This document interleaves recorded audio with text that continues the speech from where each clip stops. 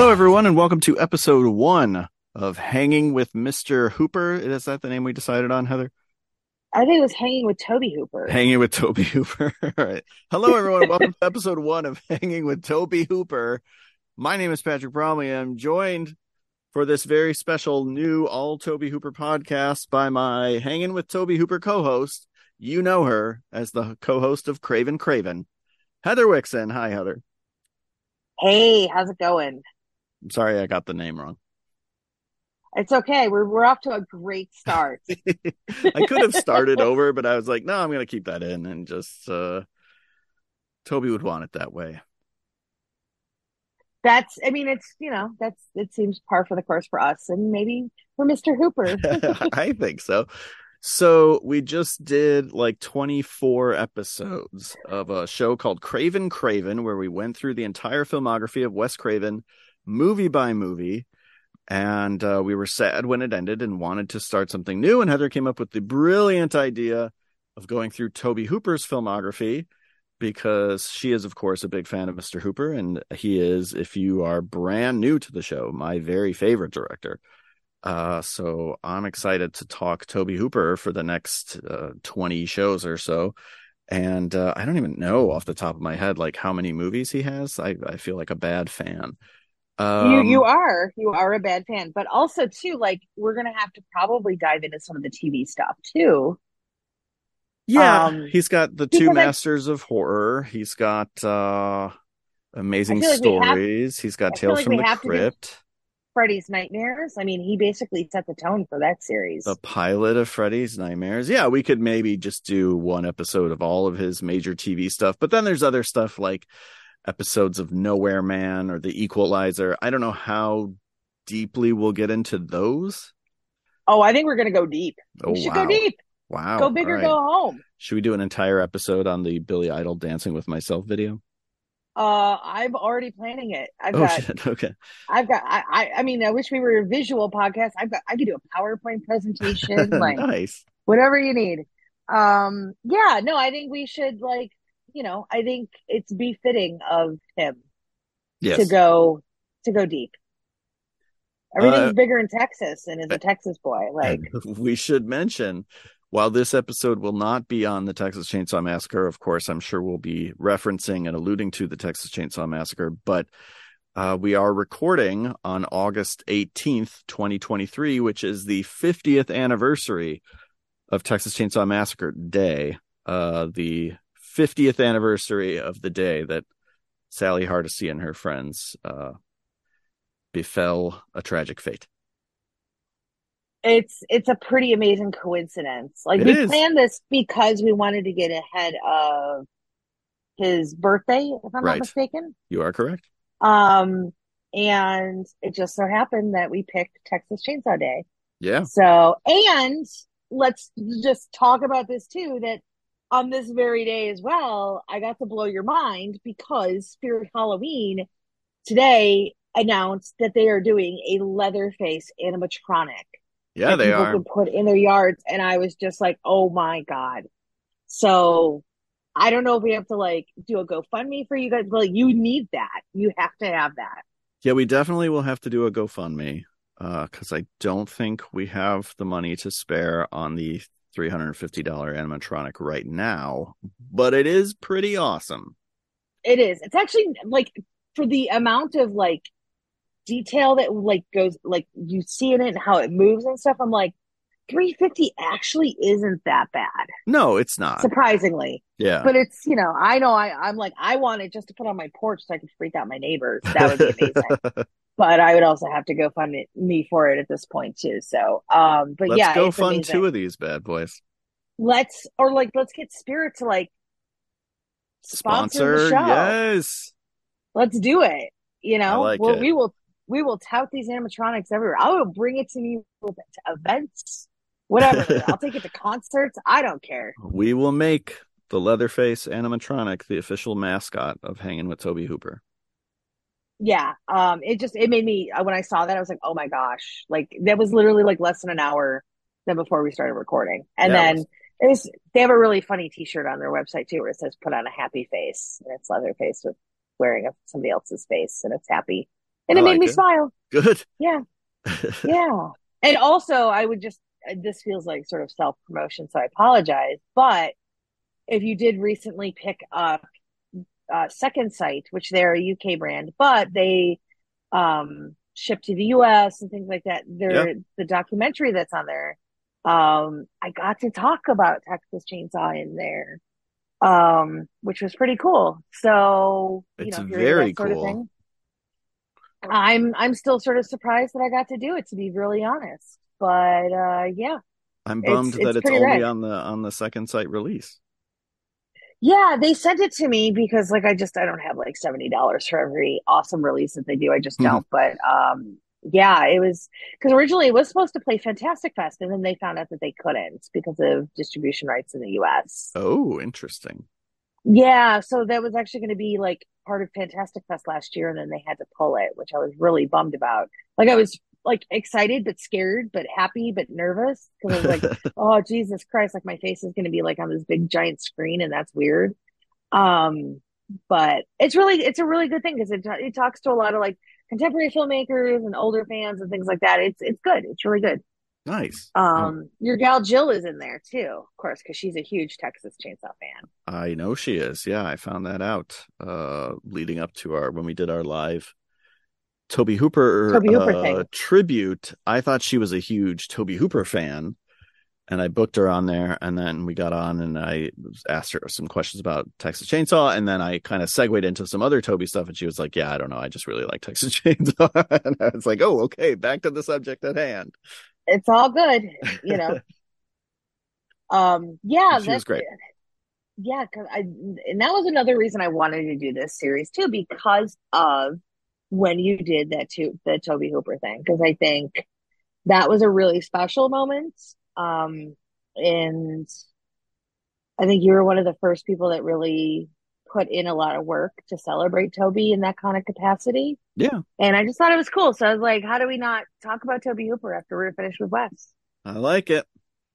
So that's why we're here, folks. Yeah. We're going to be talking about a couple of his early works on this very first episode. We're going to be talking about a short film that he made called The Heisters.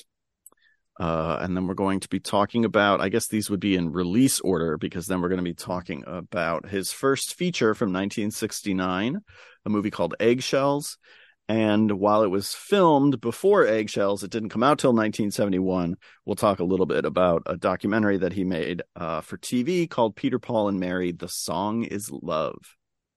Yes. And all of Yeah. these are on YouTube if you guys are interested in checking them out.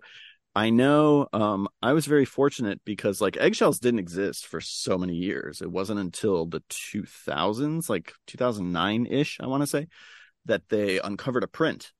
It was thought to be lost forever.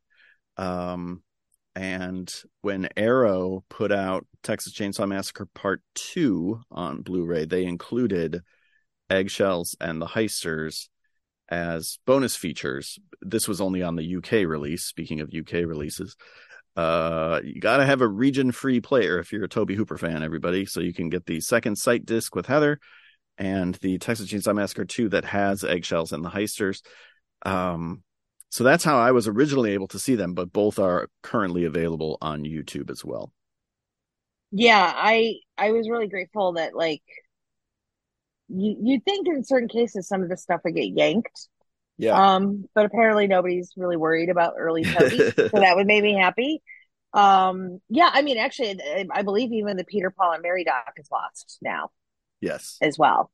Yeah. Like that's just a non-existent thing. There's nobody knows where a single print of that actually exists anymore, which is this is why film preservation is important. Yeah, for sure. Like it's not curing cancer, but it's preserving things that are a reflection of our culture of that time.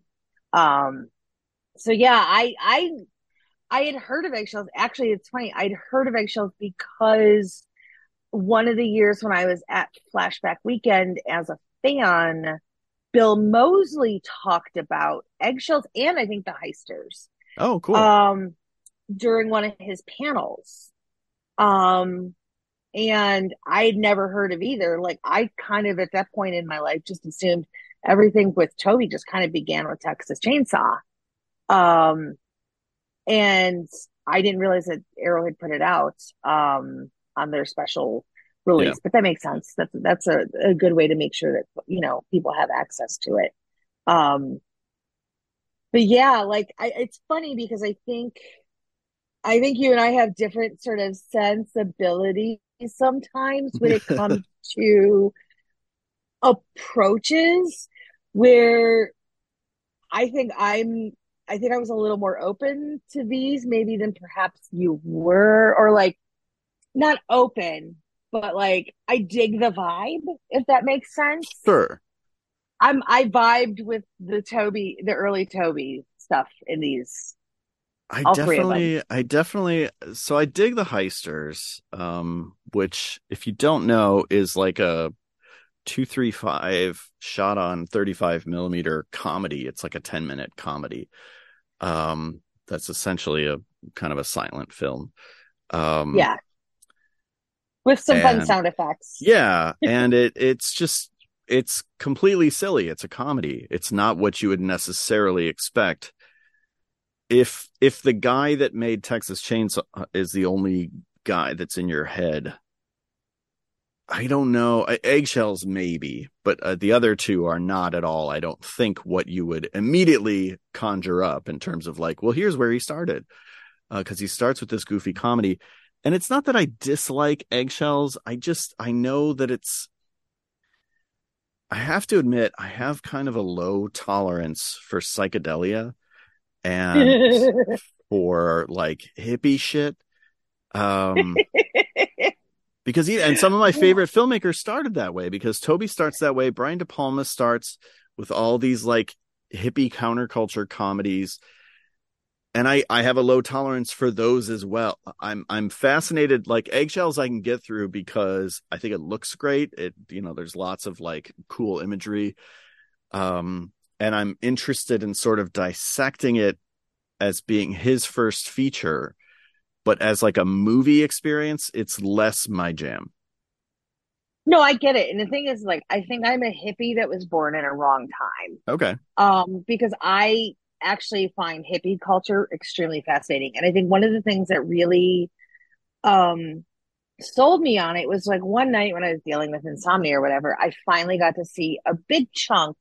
I haven't seen the whole thing, and I know there's like a really great Blu-ray for it. And it's usually pretty expensive, and I just can't spend that kind of money on myself. But the Woodstock doc Oh yeah. from Scorsese, right? Well, he edited it. Oh, He didn't direct it, but yeah. yeah. Yeah, but he's involved. Yeah. And like there's I find it really fascinating because like I'm somebody I'm very structured, but there is this part of me that's always yearning to not be so structured. Okay. Um and I find watching that kind of stuff sort of freeing. And I think that there is something really interesting about like how that was like this movement in our country at that time when there was so much turmoil, Mm-hmm. and that, there was this focus on love and existing and acceptance. Where these days it feels like those kind of things are sort of a rarity Sure. in a lot of ways. Sure. Um, and so for me, like, I mean, am I going to immediately go and sit and watch Eggshells again? Like soon? No, probably not, because it Mhm. is very meandering. I mean, Yeah. it's like I had to rewind it a few times because I was like, wait, what? Who is this now? Like, it's very much a in the moment kind of a thing. Yeah. And then he like throws these like fun little weird like genre elements in there, in the basement and stuff. And Right. like I'm just like, wait, what? I was like, what were you on, Toby, when you were making this? And also, how can I get some? Um, but I think it's fascinating that it's just like it really is like this sort of viewing experience of like you're just sitting around watching people talk about Mm-hmm. things. Mm-hmm. And I get that that's not for everybody. Like totally. I totally get that. Um so yeah, it was a very interesting watch because I was preparing for the worst and I would never call it the best. but it is fascinating because I think there is something really interesting about who Toby was at this time. And it's not like I knew him back then or anything like that, but like you can see the reflection in a lot of his early stuff where he was a guy, I think, who was searching for something to say about where society was at that time. And maybe it was like this capsule of where Austin was, because Austin is a very singular existence in comparison to the rest of Texas. Yeah. Um, there is it's a complete 180 from the rest of the state. I think that's why I love Austin. Like when they like, keep Austin weird, like that's a thing. It's real. Right. It's not Right. a slogan. Right. And I think for me, like seeing like Eggshells, is something that is just very reflective of like the it was like a weird time because like yeah, Vietnam was winding down, but yet like there's still people over there and like you're living your life, but like why are you conforming to certain rules of society? See, this is where the hippie shit comes in. Um and it to me, I just find that really interesting because I think especially for like us Gen Xers, like we grew up with a very sort of there's like this list of expectations for us, right? Like you go to school, you're supposed to get good grades, you're supposed to do well. Once you finish school, you go to college. You have to do well there because that's what's going to get you a good job. When you're done with that, then you get married, you buy a house, you have a family, you do all of these things because that's what the expectation of you is. Mm-hmm. And these people are doing these things. Like there's like a couple with a kid. We see a wedding, but it's in such a different construct.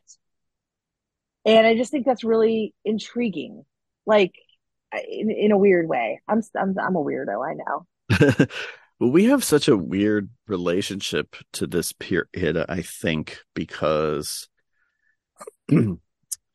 our generation was kind of sold the 60s as nostalgia, whether it's through certain bands doing reunion tours or the Wonder Years or Woodstock 94 or whatever year they did like Or that. even just our parental direct influence too. Oh yeah, for sure. Right. My parents, only had CKG on, which was like the classic rock station. So I grew up listening to all the music from the Nice. 1960s. It was not nice. I don't need to ever hear Vanilla Fudge again in my life. Oh, you'd be missing out though. I suppose I would. So we And, know what and to play at your funeral is what you're saying. so when I'm confronted with something, and Oliver Stone was sort of in his heyday when we were kids, making Platoon and Born on the 4th of July and Heaven on Earth and The Doors and all of his kind of 60s movies. So there was this real, Rambo was going back to fight in Vietnam. There was this real like kind of craze about the 60s when we were kids.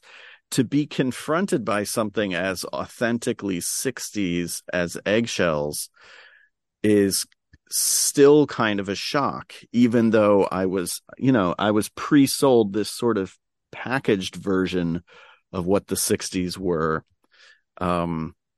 They didn't really resemble Eggshells, and Eggshells is interesting as you pointed out, just even as a historical document of Austin in 1969, Yeah.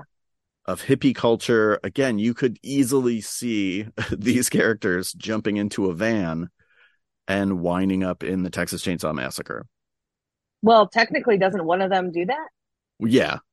Well, no. Oh, yeah. No, yeah, you're right. Yeah, You're because right. You're right. Alan Danziger is in it, Yeah, right? you're right. You're right.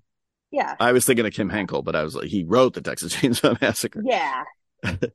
after Did I did I running did I tell naked you that through I the. got to be yeah, did I tell you I got to be friendly with Kim Henkel No, for that's a few awesome. years?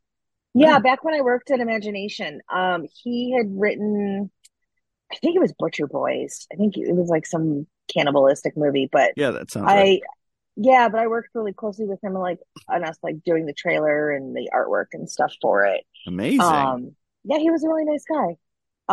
I didn't even get to tell you my other fun story. It's not even my story. I should almost hand my headphones over to Brian. But one of the first events that Brian ever covered back when he was doing videos with Spooky Dan for Bloody Disgusting was Halloween Horror Nights. And I think this was like 2007, I want to say, maybe eight. And they did Texas Chainsaw that year. And basically, he and Dan got to go through the Texas Chainsaw maze with Toby and Oh recorded it. wow. Holy shit. Yeah. So that's like I'm eternally jealous of that shit. Like Does that's that cool. does that video still exist? It would be somewhere on Bloody Disgusting site. I'm sure Brian Okay. has it somewhere on some hard drive. Like we're talking like at least 15 years ago now. Yeah. But yeah, they got to go because like they shut the maze down for Toby. And then John Murdy was like, "Who? Anybody want to go through with Toby?" And of course, because they were Bloody Disgusting, they got to go with them. Wow. Yeah, isn't that cool? Yeah, that's unbelievable. Was there anywhere in the maze, was there like a Leatherface animatronic that cost like No, $350? no, there wasn't. That's bullshit. So that's that. They were missing out back then. Yeah. But yeah, I was actually it was sort of jarring for me to see Kim in Eggshells as like an actor. Right. But I'm sure it was just like necessity. Like I'm just doing this project, just be this, And at first, I didn't even realize it was him until like I was going back to rewind to watch a certain part of it, and I was like, "Oh wait, that's Kim." I was like, "Holy Yeah. shit!" Yeah. So There's a super couple fascinating. of there's a couple of names that pop up. Like Lou Perryman worked on the film too. He also worked on Peter, Paul, and Mary as like a He grip. did. And then he goes on, of course, to play LG in Texas Chainsaw Massacre 2. He's It's I think the AD on Eggshells. that's super cool. Yeah. So I love that Toby has kind of like a little stock company, you know? Well, he kind of didn't he? Technically, because that's how the Peter, Paul, and Mary thing came about. Yeah. Um, not to jump ahead, but I'm pretty No, sure, like, we're all over. yeah, we're all over. We're kind of jumping through all of these things, but it was like he was. What was I'm looking for the name of the company. Because I actually looked it up earlier because I was really fascinated by like how that came to be. Because he was part owner of what was called Motion Picture Productions of Texas. Okay. And so that company was run by Tobe Hooper, Ron and Lou Perryman, and Gary Pickle, best name ever. Um, and then producer for the Peter Paul Mary thing was there was also Fred Miller was involved, and he's the guy Okay. who actually posted the Peter Paul Mary doc on YouTube that you can find. Yes, right. That was the one that I watched. Yeah, so they basically were like they were the film business in Austin at the Yeah. time, which is kind of fascinating because you sort of think of Toby as like this wild card, but he really was a business guy, at the heart Early of it. on, Like, yeah. I mean, early on, yeah, once we early get to on. And then Texas he was, Chainsaw, we'll learn that he was not a great businessman because yeah, everybody got yeah, fucked out of yeah. their money. When I went a couple of years ago, Erica and I went to Austin, and one of the first things we did was go to the library there because they have a box of Tobe Hooper's old papers that you can look at. And a lot of them are from this period, and they're just, contracts and shooting schedules. And it's not like the coolest thing was like a letter, I think, from Marilyn Burns to him after Texas Chainsaw had wrapped, I want to say. And that was really touching and cool to read. But a lot of the documents are stuff from kind of this period. Oh, see, that's so fascinating. I never, like, all the times I've been to Austin, I never realized I could do that. Yeah. You have to wear like special gloves and all this shit. It's like I would I put me in a did, trust me. hazmat suit. I don't Yeah, care. right, right. I was like, I'll do it. Yeah. um oh, go ahead, sorry. No, no, you go for it. So It feels I like you were segueing. no, I wasn't really. I just watching the Peter Paul and Mary doc, it was interesting because there's that whole sequence. And again, there's not like necessarily a ton of I don't think there's a ton of Tobe Hooper in it. There's a lot of like the 60s, his interest in capturing the 60s, his eye, his sort of cinematic eye, because there are some really neat moments. I'm thinking of like that 360 shot at the end of the documentary is so Yeah, cool. But the protest sequence that I think it's like Paul is performing at. Is it Paul or yeah. Peter? It's Paul. Okay. I think it's Paul. Um, it's so funny because growing up, I only knew Peter, Paul, and Mary as like the singers of Puff the Magic Dragon, so I didn't realize they were to be taken seriously. That they were like legitimate folk artists. I thought they were Oh, like a little kids I, novelty act, you know. yeah. Oh wait, I'm wondering if I screwed that up, if it was Peter. It might have been. I don't know. I know it Um, wasn't Mary. I know Peter was at the end. Okay. Oh man. I could have it Oh backwards. I thought Peter was in the boat and Paul was at the protest, but no, I think you're right. I think you're okay. right. I don't. Anyway, This is why we're the professionals doing this. the protest sequences, like you can kind of put them side by side, and it's really interesting the way that he showcases sort of peaceful protests in the late 60s. And I think I've been so conditioned by the last 5 to 10 years to expect violence to erupt that I was like so freaked out watching both the sequence in Eggshells and the sequence in The Song Is Love, because there's all these cops suited up just waiting for shit to go bad, and it never does, thank goodness. um I think, the thing about Tobe Hooper is he was a wild man in terms of his movies, and he made crazy movies and violent movies and scary movies. But I think he was a really gentle, peaceful human being. I never had the opportunity to meet him, unfortunately. So I'm theorizing based on interviews that I've watched and stuff that I've read and people that have known him. Um, and so I do think that there's a lot of his personality in these early films, whether it's the silliness of the heisters, which I watch and I'm like, oh, I could draw a direct line from that to like Texas Chainsaw Massacre 2. Two, yeah, definitely. Not so much the first one, although again, he has sworn for years that he meant a lot of the first one to be funny, which cracks me up Like, because so many people characterize it as the scariest movie ever made. But he was intending a lot of it to be funny. And when people didn't get, quote unquote, the joke, he doubled down on the comedy, and that's how he ended up with Texas Chainsaw 2. So you could draw a direct line from the heisters to Texas Chainsaw 2. You could draw, direct comparisons to some of the hippie shit in the original Texas Chainsaw 2, Eggshells, and to The Song Is Love. But I like that there's this side of him captured on film somewhere. yeah. I think for me, like I actually think that both Eggshells and The Song is Love, like I think I I see the comparisons to the original Texas Chainsaw like a little more now because I think for a while like I remember like the first time watching Texas Chainsaw and yeah, it's like super intense and everything like that. Um and then as you get older and you kind of realize that it's this story of it's his fuck you about Vietnam. Yeah. And for a while, it took me a long time to sort of get that.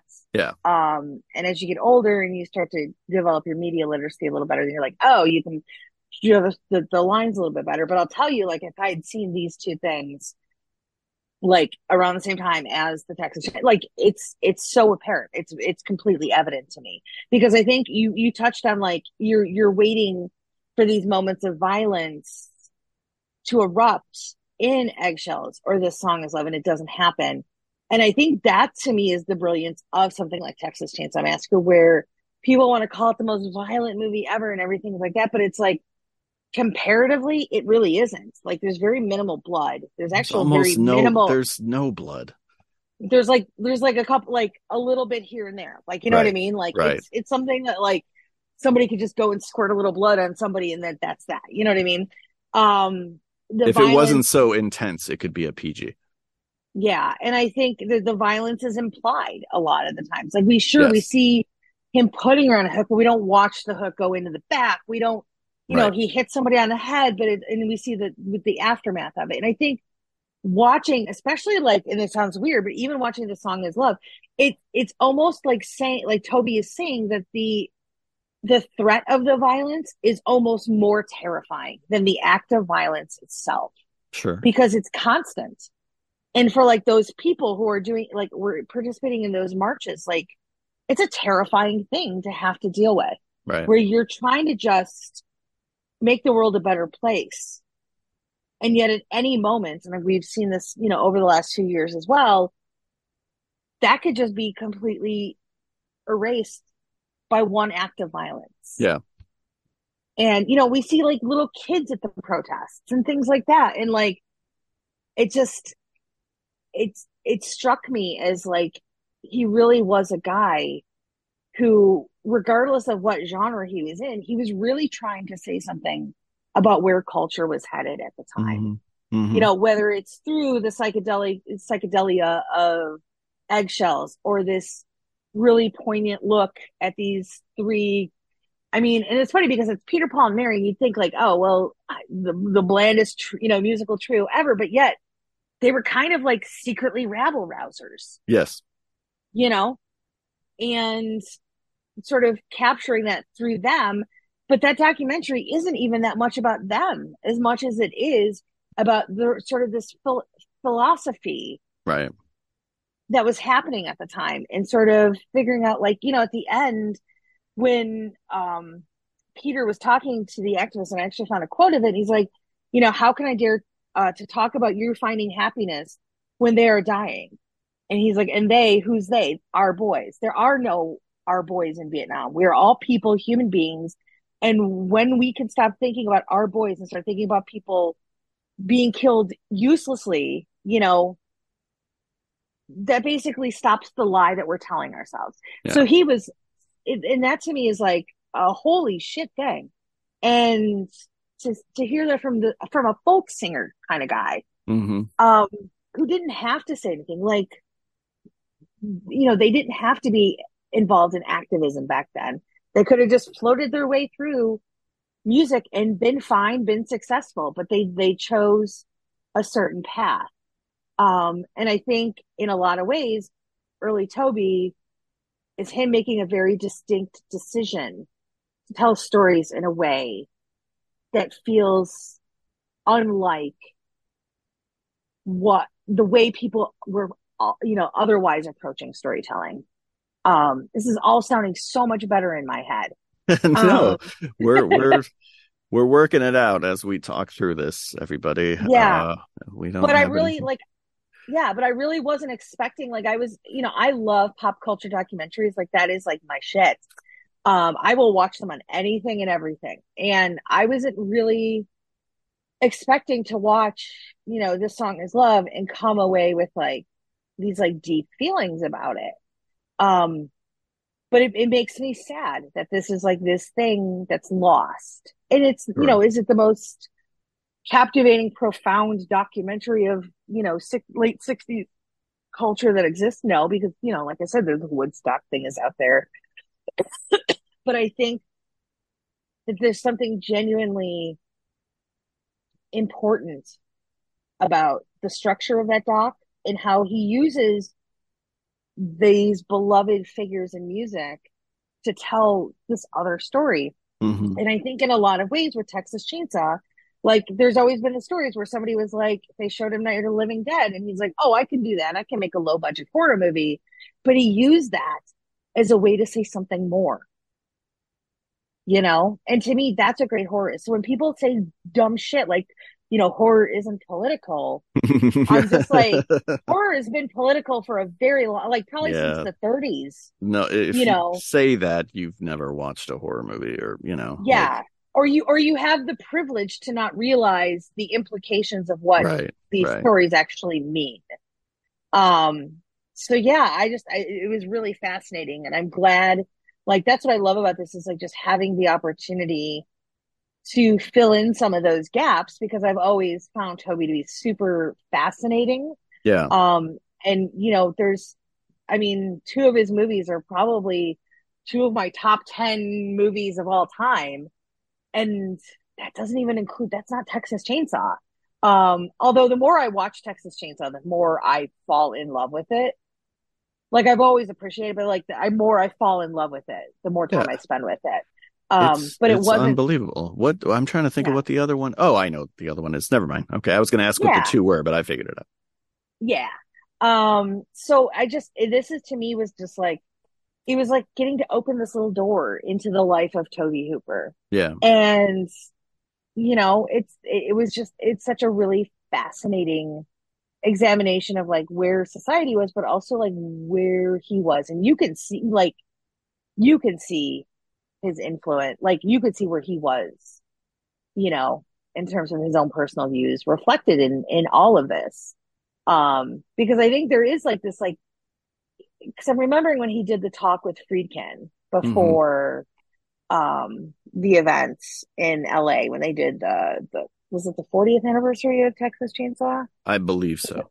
40th? God, was that 10 years ago already? Almost, or like 11? I don't even remember. Um, but he like there was certain things he would like the way he would giggle, and it was just like I don't know, like because I think like there's certain directors like you hold in like a certain reverence, but he giggled like he was like a kid, like you know, like to me, like the Heisters feels like weird Looney Tunes kind of shit. Oh yeah, So like it just felt like a kid who was watching like Woody Woodpecker or Looney Tunes or something. You know what I mean? Like yeah. and just finding the humor in like just everything. Like I don't know if I'm even saying that right, but I just think this for me, I was really glad because it was like a really fascinating, like different way of like contextualizing the things that I know and love about him Sure. already. Yeah. But kind of seeing it now through like a totally different lens. Well, he's obviously in a very political period at this point in his life and in his career and in his work. I would argue that politics don't play a huge role in a lot of his filmography. I think you can watch a lot of his movies kind of divorced from politics, which is not true of all of them. I mean, I think somebody could say, like, oh, The Mangler isn't a political movie, and I would disagree. Or even Texas Chainsaw 2. Well, it's just silly. It's a comedy. Like, no, no, no, that it's also super political. Texas Chainsaw is the one that always gets the credit for being political. I think because of the period in which it was made, because it's part of that 70s movement of films that were deeply political, because it is coming out of the 60s, because it's commenting on hippie shit in Vietnam. Um, but I like that these movies also demonstrate to somebody who maybe doesn't know better, you know, there's like three. We're getting ahead of ourselves, obviously, because Texas Chainsaw we'll cover next month, but we're talking a lot about it on this because it's the one that I think relates so closely to the three films that we're covering. Um, Yeah. the three sort of myths, you already talked about one of them, that it's like the most violent movie ever made. Well, no, it isn't. It's actually pretty tame. It's just very intense. The second myth is that it's like a documentary, that he shoots it cinema verite like a documentary. And if you actually watch Texas Chainsaw, it's actually very carefully composed, and the shots by Daniel Pearl are very beautiful. It's very deliberate. It's not a grab and go kind of a thing. So when you talk about, you know, well, he had done some documentaries and he does this Peter, Paul, and Mary thing, and that leads directly into Texas Chainsaw, and he takes his skills as a documentarian into Texas Chainsaw. That's not entirely accurate. And the third myth is that Texas Chainsaw happened by accident. And this is a myth that will persist kind of throughout Tobe Hooper's career, whether it's Poltergeist, whether it's Life Force, that the stuff that works, he has nothing to do with, that it just sort of happened by crazy mistake. Yep. And it removes all agency from him as an artist and as a filmmaker. and suggests that he was just a suit behind a camera. And that's completely untrue. And so by watching, I think, these three 1960s films, well, all right, Song is Love is 71, but it was made in the 60s. Yeah. I think you can definitely get a sense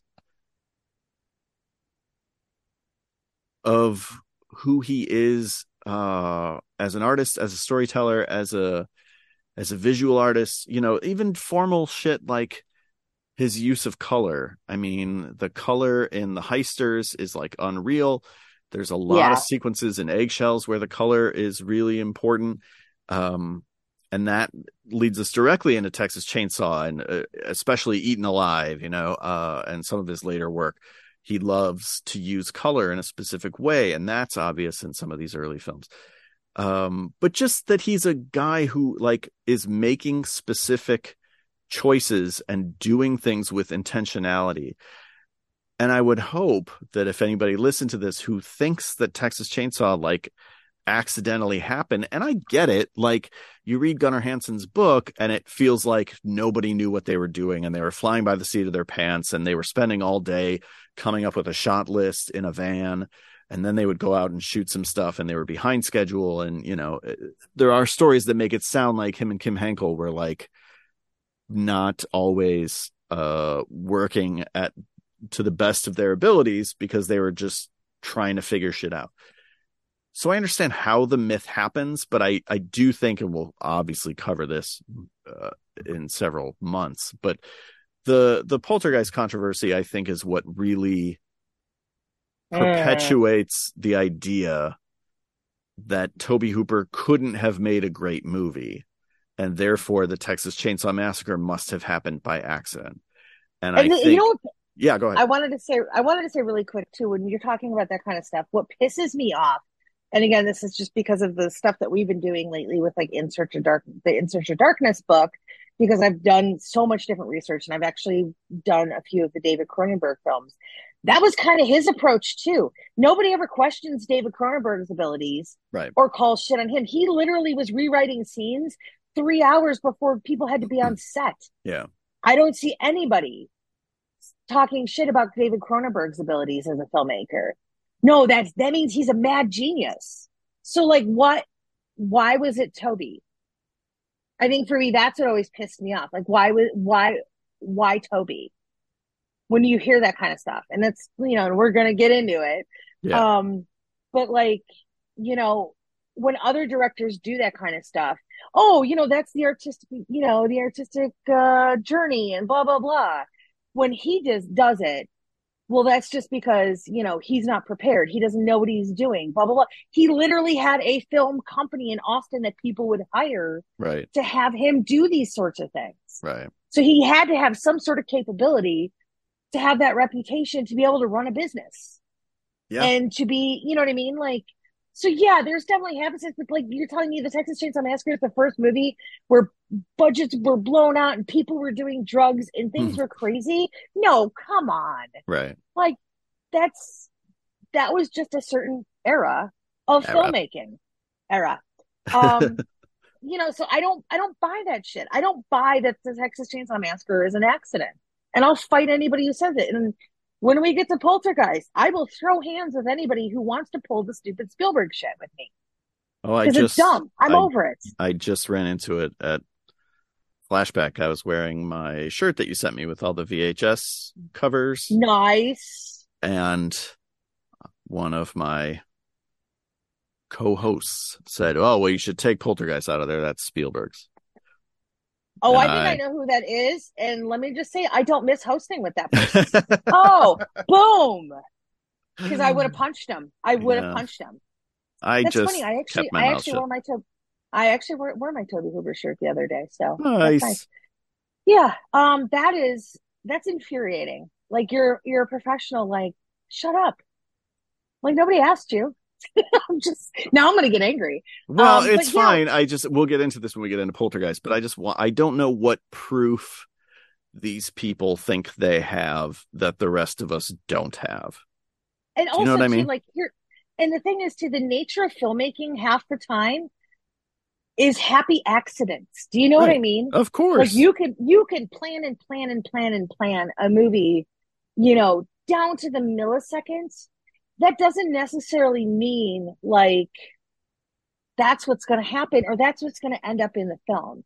Right. Shit happens, life happens, creativity happens, and so for people to like think that something like the Texas Chainsaw Massacre, wasn't a result of Toby's creative like influence, like that just blows my mind.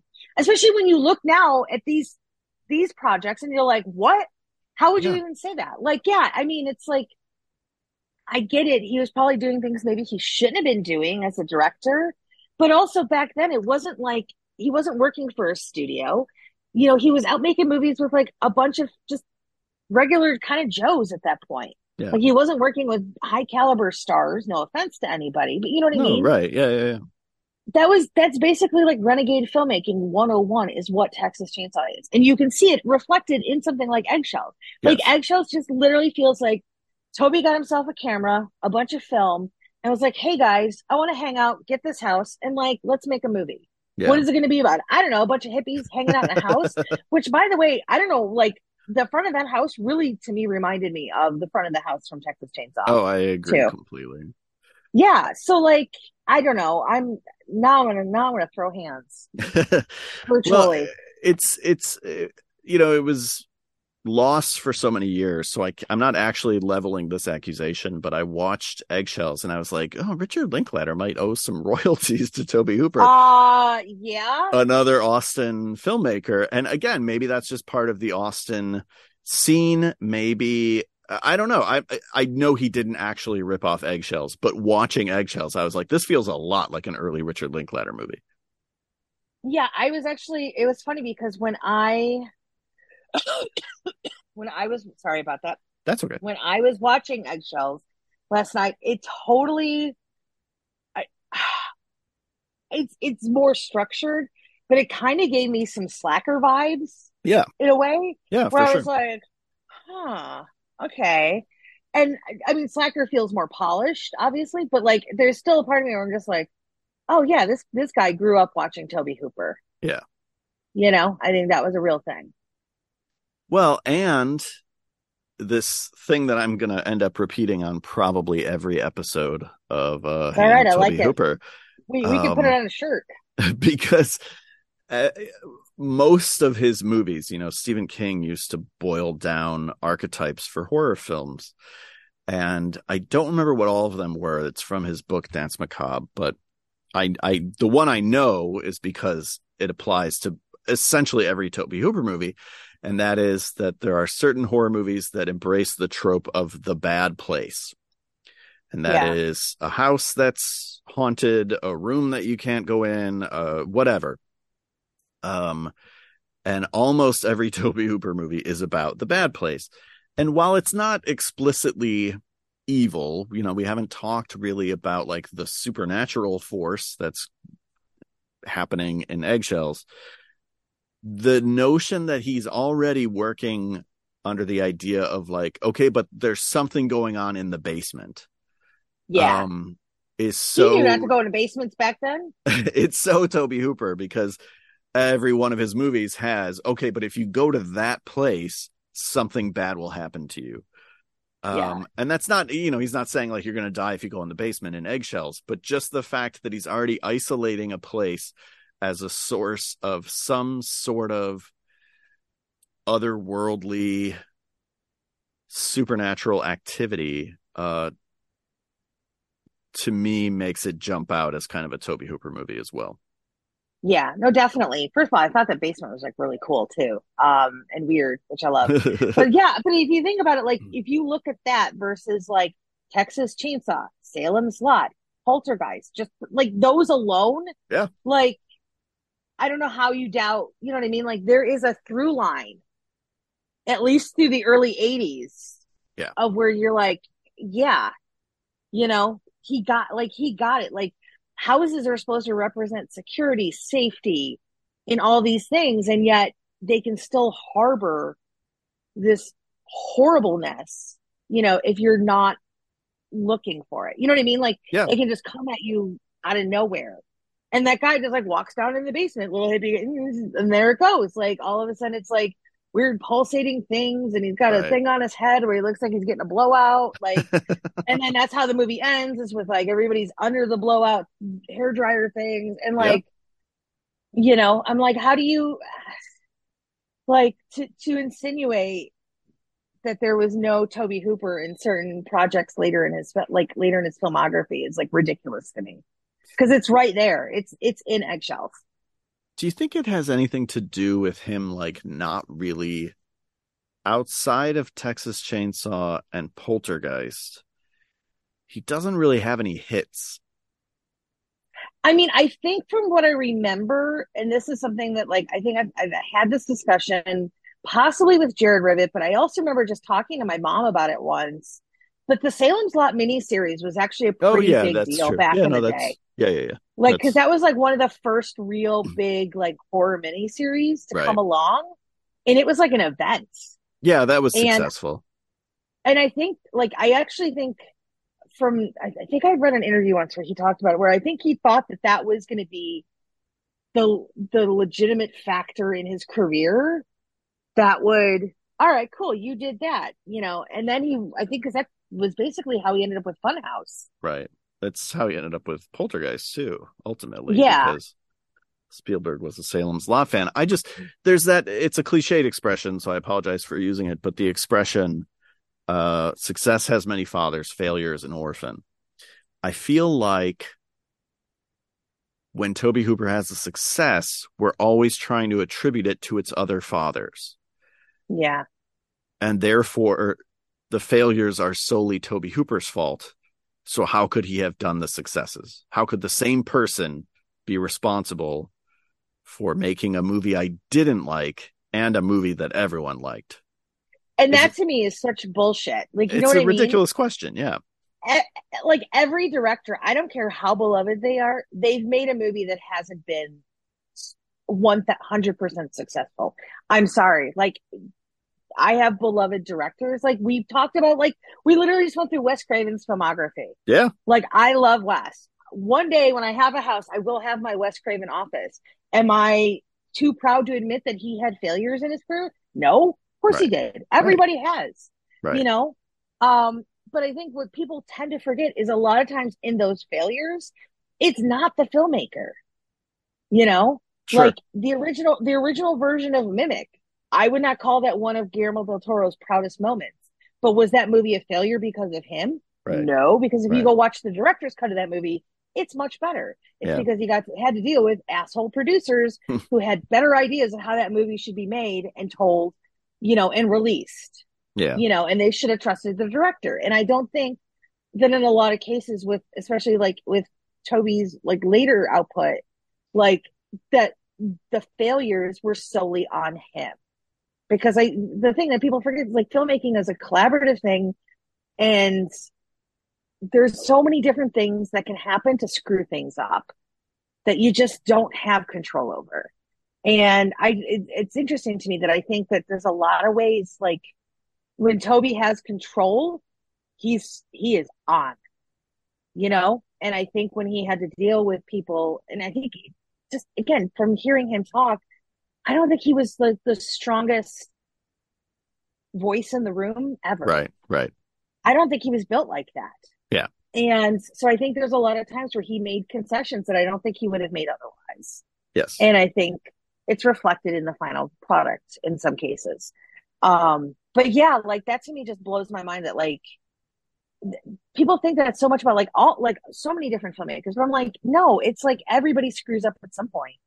None of us are perfect. My life is not filled with nothing but success. You know what I mean? Because you don't, that's just not living. That's not being a human being. You know Yeah. what I mean? There's Yeah. no authenticity to that kind of existence. And I think more so, especially for creatives. Well, and times change and tastes change. And so a movie that was considered a failure in the 1980s is no longer considered a failure. Look at a lot, Yeah. Prince of Darkness. People were not beating down the door to champion Prince of Darkness in 1987. And now we look at it and we're like, well, that's kind of a masterpiece. Like John Carpenter, really ahead of his time, right? I Yeah. think we're going to discover in the process of doing this something that I've been arguing for a number of years, that like John Carpenter or like Wes Craven or like George Romero or like a lot of the masters of horror, Tobe Hooper was working well ahead of his time. And so when Life Force comes out in 1985 and sort of gets laughed out of theaters, Yeah. 30 years later or 40 years later, people now can look at it and be like, oh, I get what he was doing. This is all on purpose. This was by design. Because that was a movie ahead of its time. I think I, go ahead. I was gonna say, I really feel like that's just criticism in general. I think, of course we have to have like reviews and stuff that come out to support movies these days. But honestly, when a movie gets like completely reviled or like just destroyed like through reviews and stuff like this, Yeah. like I take it with a grain of salt because I'm like, what's everybody going to be saying about this movie in 10 years? Yeah, exactly. And so I never feel bad when I love something that people are like, that's a piece of shit. Because I don't, because I'm like, well, maybe it is, maybe it isn't, Right. but time will tell. Right. And Well, I look think at that's Scream 4, when that yeah, came out, you were like, "Hey, Scream 4 is great," and nobody would listen. And now here we are, and everybody fucking loves Scream 4. yeah, go figure. Like I literally got emails telling me I had no idea what I was talking about and that I was the worst. I mean, I still have them. Like people telling me I was the worst critic because I had no sense of critical analysis. And I was just like, Oh my gosh. okay, sure. Yeah, Yeah. right. And that's Right. fine. Maybe I don't. But like I can only respond to things the way I Right. can do it through my own viewpoint. And to me, Scream 4 worked. Yeah. And there was something recently I just made a joke like about like in 10 years, I can't wait to see everybody turning the tide. I don't even know if I can find it fast enough. Let me see if I can see it. I'm looking really quick on Twitter, but I made a joke tweet.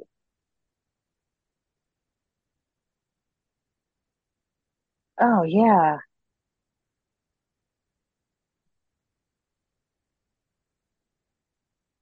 I don't Do we? remember where I made that joke. Anyway, Okay. All so right. now I've just now we've got dead air. But anyway, like that's the thing. Like when people come out en masse to like rip a movie apart, Yeah. sure, have your fun, do your social media thing. I'm not really gonna take it seriously because like I don't know. In 10 years' time, it's going to be hailed as a masterpiece and people are going to finally understand. And I Right. really think I think like this is a cliche, but like wine, like you have to let art breathe. Mm-hmm. Because I think in the moment, I don't think you really see it. Like, you love something, but I think like you almost have to step back to be able to really appreciate the wholeness of it. Sure. And maybe that's the idealist in me when it comes to looking at art and understanding like its purpose in our society. And again, but like that's how I am. I there's been plenty of movies that I've been wrong about over the years. And it's Wrong in what way? I mean, how can you be wrong about a movie? well, like for example, I mean, to be really honest, like the first time I saw Rob Zombie's Halloween and Halloween 2, holy shit, like I was ready to burn down theaters. Like I was in like just inflamed about it. Like it was funny because even like I was talking to a friend who didn't like Barbie. And she felt weird coming to me saying that she didn't like Barbie. And I was like, no, like you don't have to agree on everything. And I really appreciated the way that she sort of approached it because it was very different. It gave me a different viewpoint to consider. But she was just like, well, she said something like, well, I know you hate the Rob Zombie Halloween movies. And I was like, I actually don't. And Yeah. she's like, wait, what? And I was like, it took me some time to distance myself a little bit and then go back and look at them differently. Not from the viewpoint of my fan expectations, Sure. but more so as what was Rob really trying to do with these movies? Yeah. And especially Halloween 2, the director's cut, like to me is probably one of the best horror movies of the late 2000s. Agreed. You know, and if you want to argue with me, that's fine.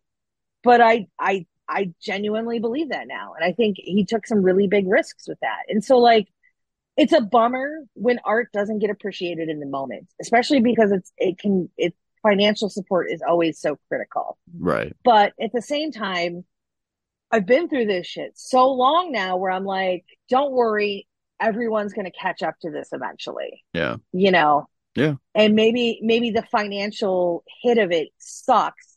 Not maybe, it does. Because it's not, it's show business. There's a Mhm. business to it. But there is something to be said for cultural longevity Mhm. and that kind of impact. And I think there's a whole generation of filmmakers that wouldn't be here today had it not been for Tobe Hooper and the things that he was doing in the late 60s and early 70s. And these type of projects that we're talking about today that led to Texas Chainsaw Massacre, Right. like, you can't understate their importance.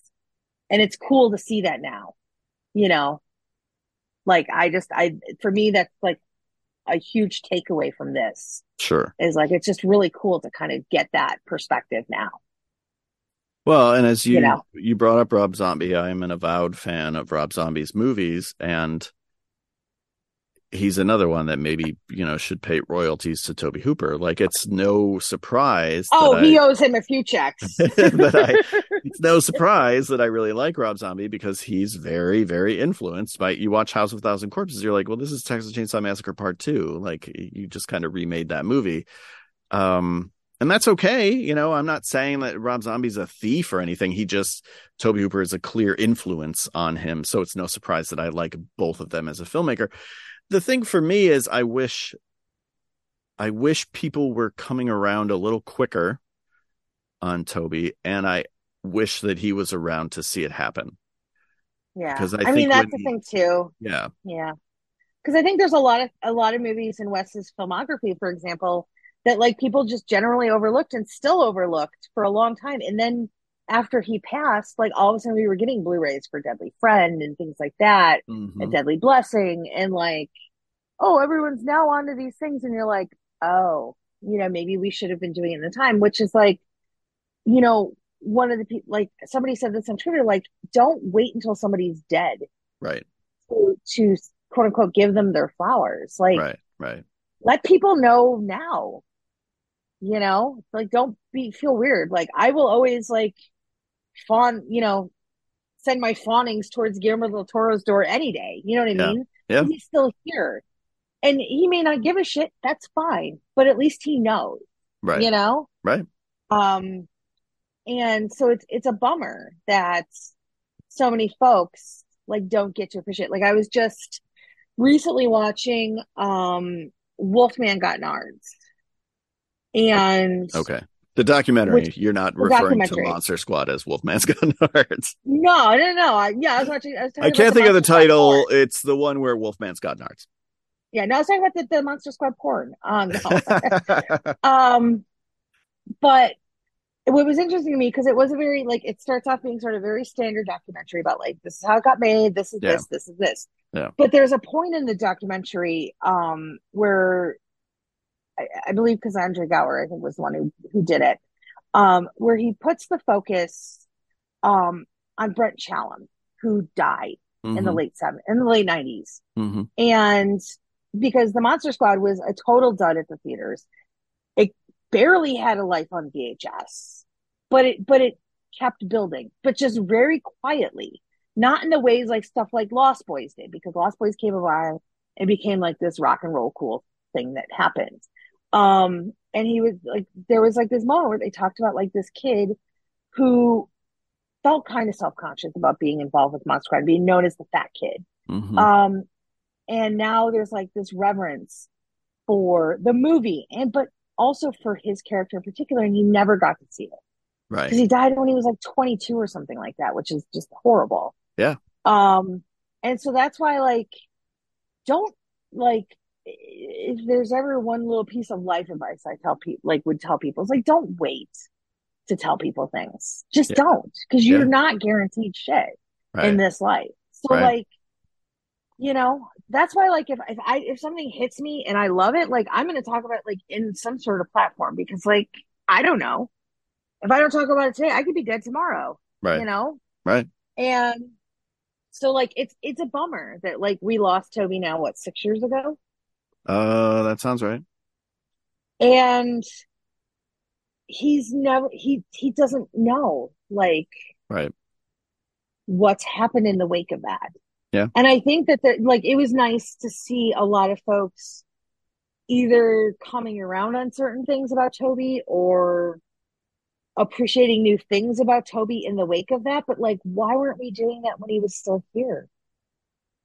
So, if nothing else from this series, I really hope somebody comes away with a new appreciation for something, whether it's about Toby himself or the movies that we're going to talk about. Yeah. Do you know what I mean? Yeah. Because, like, we can geek out about all this stuff and we will. We're going to geek, guys. But, like, if one perspective gets changed throughout the whole run of this, like, I feel like we've done our job, you know? And so that's why, like, when you were like, oh, we can kind of skip things here and there, I'm like, I don't really want to unless we have to, because I think within the whole picture of who Toby was and the work that he did, like, I think it's important to look at those little moments as much as the big moments, if that makes sense. Sure. So, and I'm just thorough.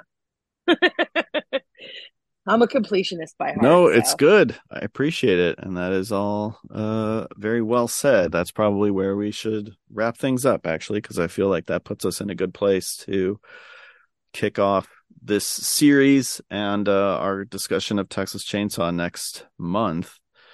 Thank you for talking about these movies with me. Thank you for watching these movies, and thanks for just being willing to do a whole series on Tobe Hooper. Obviously, I'm very well, I excited don't know about why it. you're saying. I don't know why you're saying willing because I'm literally the one who was like, Patrick, we're doing I know, this. but So it's I should say thank you for being willing to do this. well, of course, I'm always willing to talk about Tobe Hooper and why Yeah. he rules. Thank you all for listening. We will be back next month with a discussion of the Texas Chainsaw Massacre. Thanks again, Heather. Thank you, Patrick.